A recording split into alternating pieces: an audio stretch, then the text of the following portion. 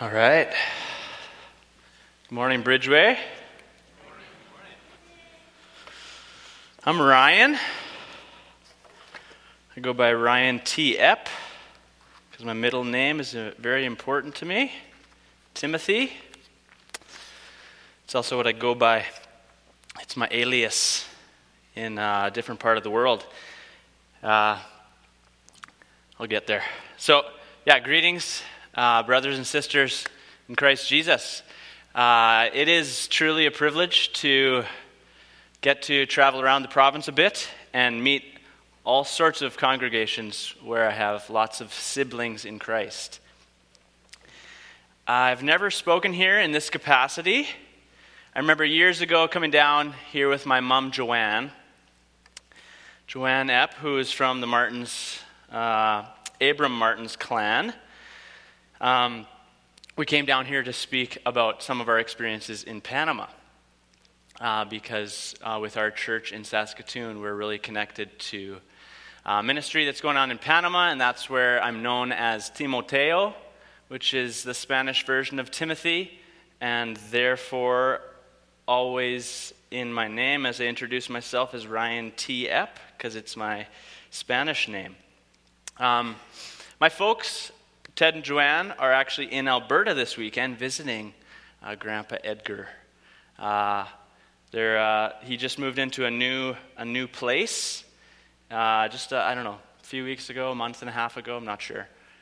He's doing well. He's 99, and if he hangs around another month, he'll hit the century mark. My 5-year-old knows that we're going to Alberta in a few weeks to celebrate Opa's 100th birthday, and she tells everyone that my Opa is 99. So I'm looking forward to when she can say that my Opa is 100 years old. My family, so I have a wife and 5 children. None of them are here today with me, but I think they're going to plan on coming with me next week, so we'll fill up half a pew here. Usually I'd have a picture of them up on the PowerPoint, but since they're coming next week, you'll get to see them, so I kept it low-tech this week. No slides behind me. But together with my wife Terry and our kids, we live in Saskatoon. We go to Forest Grove Community Church, and a few years ago we started working full-time for Multiply, MB Mission, the MB Mission Agency, where we are working together with local churches all over the world, working together that the world may know Jesus. That is our kind of new slogan with the new name, Multiply. And we really do mean all around the world. We have workers in 68 nations, including our own nation, Canada, and all around the world, and people are coming to know Jesus in amazing ways all the time. It's really encouraging. And Terry and I's heart is that we as a North American church would not only support the international work, but also see people coming to know Jesus here in North America, in Canada, in Saskatchewan, in Speedy Creek too. Swift Current, right? How is that going to happen? Well, we're going to need to follow Jesus. Good Sunday school answer. But Dave Penner, when he came in this morning, he said that I should make sure to tell you a little bit more of what we actually do. Well, there's a lot of things that we do. Like we do serve as the provincial reps for Multiply, get to do some sermon fills all around the province. So that's what led Phil Gunther to ask me to preach here a couple weeks in a row. So I'm here, telling you early. I'm here this week and next week. So depending on what you think of today, maybe determine whether you're going to come next week. No, I'm kidding. Even if you don't like it, please come. And as well, your very own youth group has been to Soar, Saskatchewan many times. And so my wife and I, we run that program, Soar, Saskatchewan, 10-day missions trip right in Saskatoon. And last year, just kind of looking at different ways to run the program with still having like a hub in Saskatoon, but people did ministry all over the province, wherever they were from. And so there'll be definitely a hybrid model going forward with the Soar Saskatchewan program. And we get to be the point people for any kind of missions connected with Multiply in the province. And we have an office in Saskatoon at the brand new Horizon College building, which is right beside Forest Grove, my home church. And so I have brand new office. Interestingly enough, my office is right across from the bathroom, the men's bathroom, and brand new building. Like I moved my office into there January, like a month and a half ago. A pipe burst in the ceiling in the bathroom, completely flooded my office. Who knew? So that's been some adventures we've had with the new office, but really, really happy to be in a college to get to rub shoulders with all sorts of young people throughout the school year that are passionate about Jesus, and it's a good place to be and have an office as a mission mobilizer, a mission catalyst. So, how are we going to see Jesus known in our city, in our town, and across the world? We're going to have to follow Jesus. We're going to have to read about and learn about how he lived and communicate with him through his Spirit and actually model our lives to make disciples. And so the text that I'm going to focus on this morning is found in 2 Timothy chapter 2. You can turn there if you want. And in chapter 2 of 2 Timothy, Paul, the Apostle Paul, is talking to one of his key disciples, and he gives him 3 different analogies as to what a disciple or a co-worker in ministry should look like. In this case, Timothy. And as it is in the Bible, I'm excited to look at this text from the perspective of what does it look like for any of us who call ourselves followers of Christ. What can we take from these 3 different analogies that Paul gives to Timothy in 2 Timothy? And it's not lost on me this morning. I've been so ministered to already being with you this morning. From the worship song selection and the team that helped lead us in worship to announcements and prayer from Darren to Honey's sharing of what she's been learning during COVID. And yeah, she just covered so much of the gospel and how we are to live. Some challenges there.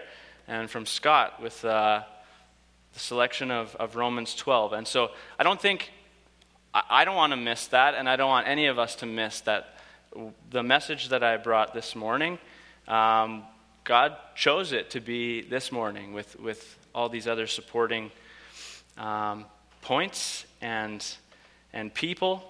And so as we look at this text this morning, my prayer is that you would be encouraged, that you would be challenged to follow Jesus Christ with your whole being, your whole life.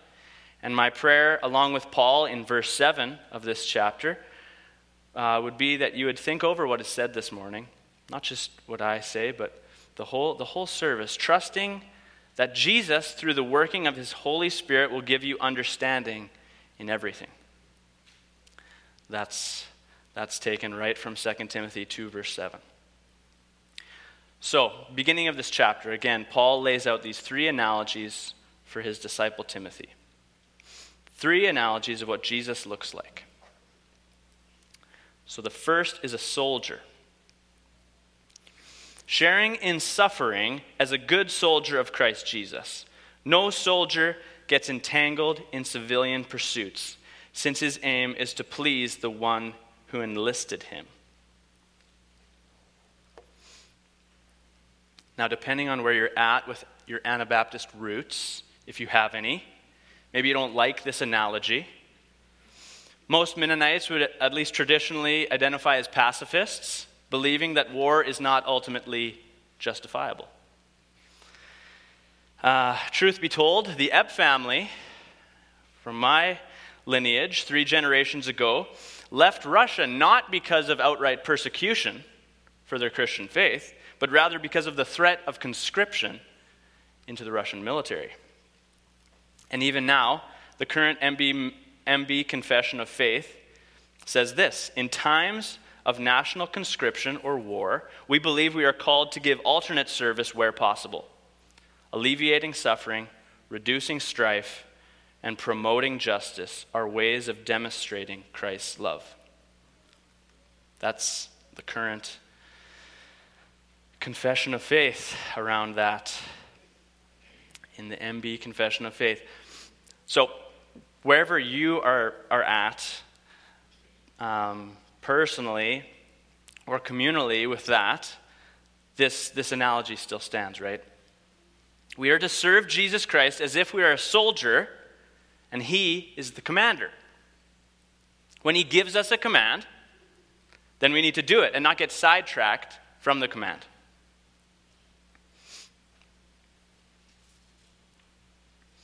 I don't really know much, to be honest, about the military, and I'm pretty ignorant. In a bit of my research preparing for this sermon, I did find it very intriguing and very important that when you enter Canada's military service, or any military service, you'll be commissioned. It's just a standard. You can't enter the military without being commissioned to enter the military. You agree to be under the military authorities and carry out whatever they order you to do. And those authorities in Canada express their trust and confidence in your loyalty, courage, and integrity. That's taking a line directly from Canada's military commissioning script. They express their trust and confidence in your loyalty, courage, and integrity to obey your orders. And as has been mentioned this morning, the redeeming work that Jesus has done for us on the cross. So if you have come to Jesus knowing that you are broken and prone to disobedience, and truly asked him to forgive you for your disobedience, believing in your heart that he took all your disobedience, all your garbage, took it to the cross, and died to pay the price, and raised back to life on the third day, to declare victory over death once and for all. If you have done that, then you are commissioned by Jesus. In fact, we can read what's called the Great Commission at the end of Matthew, that the same resurrected Jesus spoke over his disciples before he left earth to return to his Father's side in heaven. He spoke this over them. This was his final instruction. All authority in heaven and on earth has been given to me. Therefore go and make disciples of all nations, baptizing them in the name of the Father, the Son, and the Holy Spirit, and teaching them to obey everything I have commanded you. And surely I am with you always to the very end of the age. It's really common to get a really nice paper printout of your commissioning orders from the government of Canada and frame it and have it in your office. It'd be awesome if it was more common for all of us to frame this and have that in our office, and maybe put our names in there and do a Jesus Christ signature at the end of it, all fancy, like the Queen's signature on the commissioning orders from the military of Canada. I don't know. But if you are a follower of Christ, this is your commission. And we all need to take it just as serious as a commission into the armed forces. Christ is the commander of heaven's armies, and he's commissioned us not to go and fight, at least not in the flesh. He has sent us out to make disciples. But how do we make disciples? Well, the second analogy is an athlete. Verse 5. An athlete is not crowned unless he competes according to the rules. Okay, so this analogy is a bit shorter. Paul doesn't give us a bunch to work with here. But he brings up that an athlete will not get the prize, not get the medal, not get the trophy, unless they compete according to the rules. Following the rules builds on the first analogy of the soldier, but only if we're thinking of the right rules. So if the key to being a soldier for Christ could be summarized in obeying the Great Commission, in making disciples, I would submit to you that for following the right set of rules, we need to look no further than the great sermon that Jesus preaches near the beginning of Matthew, the Sermon on the Mount. And if you're a follower or a subscriber to the show The Chosen, I think that episode is coming out soon. The final episode of season 2 is going to be a live enactment of the Sermon on the Mount. I'm kind of excited to watch that one. But the Sermon on the Mount is 3 chapters of Matthew that go through crucial rules to live by and make disciples by. And that obviously would be a completely other sermon or entire sermon series if we were to get into the nitty-gritty of all 3 of those chapters. But I do, if those are a representation of the rules that we need to compete by in order to get the prize, I do want to bring up some key things from them. I want to mention that near the beginning of those rules, Jesus says that we are his light in the world, and that we are not to hide away and keep the light to ourselves, but we're supposed to share the light. Put it on a hill, as it says in Matthew chapter 5. A little bit later, he declares that if we only love those who are easy to love, that we're completely missing the point. That one's been hitting me hard lately. That we're actually called to love those who are absolutely the hardest people to love. That's the lesson. That's the rule that he sets out there. What does that mean? That's actually hard. That's actually really hard. Another thing he outlines in the Sermon on the Mount is he teaches us how to pray, "Your kingdom come. You, God, your will be done on earth as it is in heaven." How is that accomplished? Well, in a lot of mysterious ways, but a lot of really practical ways too. Following the rules of those 3 chapters, that's a big part of bringing the kingdom down to earth. He tells us not to be anxious and calls us to put our lives into perspective. That's a kingdom rule. There's a rule that you're not supposed to be anxious. Ever. What? How am I supposed to follow that rule? Well, I think you have to go back to the commission. All power and authority in heaven and on earth has been given to me. Therefore, go. You can't do it on your own. And he ends this whole set of rules, I'm calling them, but this whole set of kind of principles that his kingdom is literally built on with this fact that knowing all the right things helps you about this much. 0. Doesn't help you at all if you're not going to live them out. You're probably all familiar with the wise and the foolish builder. He hinges He ends that whole sermon with, hearing any of this doesn't help you. It's only going to help if you take what you're hearing and change how you're living. And so that brings us right back to this analogy that Paul is using to Timothy. Only if you actually follow the rules with your life will you be able to get the prize like the athlete in the race. The third analogy is for sure the most familiar for us Saskatchewan folk. It's a farmer analogy. Nice! Verse 6, it is the hardworking farmer who ought to have the first share of the crops.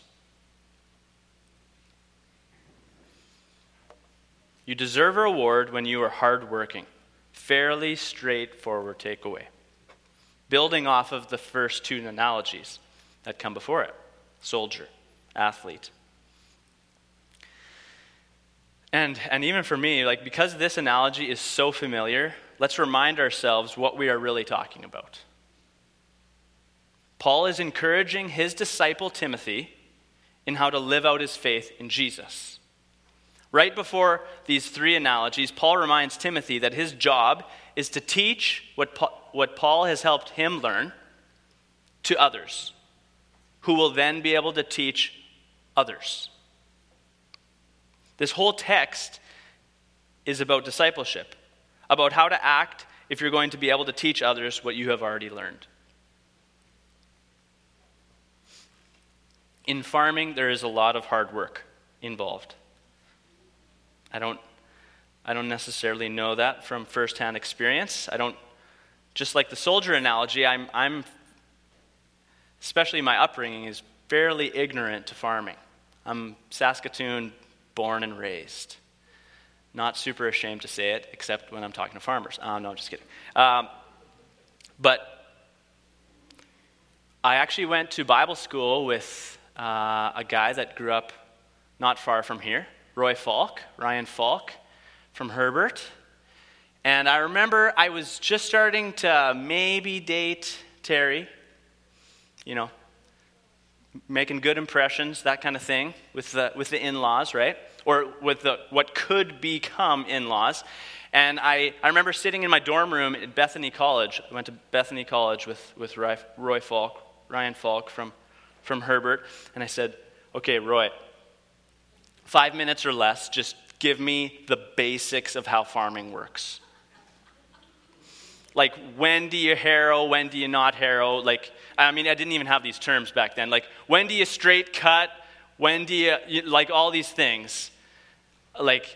Just give me 5-minute summary so that I can impress this the father of Terry. And actually, Phil, my father-in-law, he's not actually a farmer. He's a trucker, in amongst farmers. He hauled bales, most of his life. So I wanted something to talk about with him. And I turned those 5 minutes that Roy gave me the breakdown of the basics into a 30-minute conversation with Phil that first time I met him, and it worked marvelously, okay? Fake it. I faked it till I made it. It actually worked pretty good. And since then, I've learned a little bit more about farming. But it involves a lot of hard work. I have a friend who helps his dad and brother farm in the Waltheim area, where my wife Terry is from. And, maybe he's getting a little soft because he's got a job in the city these last 5-10 years. But he does still help with seeding and with harvest. And in the last few years, he's developed these terrible allergies. And so he's helping with farming when he's completely stuffed up and his eyes are completely bloodshot. Hard work. And actually, when I was dating Terry in the beginning years there, she drove grain cart for a big farmer out in Alberta. And so I learned from that during harvest, 14, 16 plus hour days, that's just normal at certain times of the year. Hard work. And then you have bad years or bad seasons. I mean, this year, we're not getting enough rain, and the crops out there are just getting absolutely scorched. Relying on God for a crop that only He can truly make grow, hard work. It defines farming. But particularly, if you want your farm to succeed beyond your life, as many of you would also know or be able to relate to, if you want to keep the farm in your family, mixed into the hard work of even just keeping the farm going is the hard work of training up the next people to take over the farm. And that can be as hard or harder work than the actual farming. That's the Christian life. That's what Jesus came to make crystal clear. We are here to train others who will then be able to train others. It's hard work to make disciples and to live by the rules that Jesus has defined for us throughout his whole life, but particularly, as I mentioned, in his intense, very all-encompassing sermon in Matthew. And as I said at the beginning of the message, or when I opened, I'm not just here this week, but I'm also here again with you next week. And today I wanted to spend some time on these analogies and share with you this message from 2 Timothy chapter 2. And next week I'd like to get into a bit more storytelling of following Jesus, both local stories and international stories. I'm going to come next week with a guest, a woman whom a lot of you already know, Laverne Pratt. Laverne is in her 60s and spent many of her years in the 80s and 90s doing mission work in Panama with Multiply. And now, after close to 40 years, she has felt that God is calling her back to Panama to work in the growing church conference there in the areas of women's ministry, and using her skills actually as a landscape architect to develop a couple of church properties there in Panama. And I know some of you are already supporting Laverne prayerfully and financially, and I want to remind you that she still needs many more partners to come alongside her in financial and prayer support before we send her to Panama. And I believe your church already has had some prayer cards of Laverne for a few weeks, and so you can take one of those as a visual and physical reminder to connect with her and support her as she follows Jesus' call in her life. But next week she'll be here, and she'll have some time to share with you personally of what God's been doing with her life lately. And next week I'm also going to be bringing coffee from the mountains of Myanmar, and I'll share with you a story or two of this amazing little business and give you the opportunity to buy some really delicious whole bean coffee in support of a business that is providing jobs and opportunities for Jesus to be made known and for people to provide for their families in Myanmar. And I'm also going to tell you a little bit about a local award that one of your very own young adults, Michael, how do we say the last name again? Michael Orthner. Yeah, so if you didn't know already, Michael won an award called the Impact Award, an award that's aimed at sending our young adults, our youth, into post-secondary education as missionaries. And so Michael's already been living that out, and we're going to hear a little bit about his life attending the U of S in Saskatoon and working with Power to Change. We are all invited to follow Jesus. And when we choose to follow, he will fill us with his Spirit and help us in making disciples. We will do this by being good soldiers under our commander, not getting distracted, but obeying Jesus' commission, by being athletes who compete to get a prize, and athletes that obey the rules laid out for us, like God's kingdom rules in Matthew 5, 6, and 7. And by being as hardworking as all of the incredibly hardworking farmers that we know and love, and that we would work as hard as farmers for people to be right with God before he returns. So thanks for having me this Sunday, and I'll be hanging around in the foyer after the service, and if you want to connect, please do so with me, and I'm looking forward to bringing my whole family next week. May I just pray with you here. Dear Jesus, thank you for sending your Spirit to lead and guide us in this life. I thank you for making us right before you, for making a way for us to be right before you, by coming and living here with us, experiencing all the good parts about being human and experiencing the utmost worst parts about being human too. For taking all of our brokenness and disobedience and just taking it right to the cross. Thank you for making a way. And I pray that we would obey your commission to go.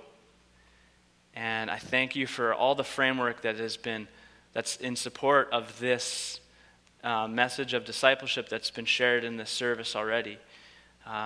Just the completeness of you, all the parts that we like to talk about, and all the parts of you that are maybe more uncomfortable to talk about, but are still 100% part of you, your justice, your sovereignty. And Lord, help us to make disciples right here in this room, in our families, but that it wouldn't stop there, Lord, that you would take it so much further than that, as you have commanded, to the ends of the earth. And so, Lord, as I get to be a part of that on multiple levels as an employee of Multiply, Lord, I just pray that you would encourage this church in their parts that they play with all different areas, starting right here at home, Lord. Would you go with us and lead us by your Spirit? We pray in Jesus' name. Amen.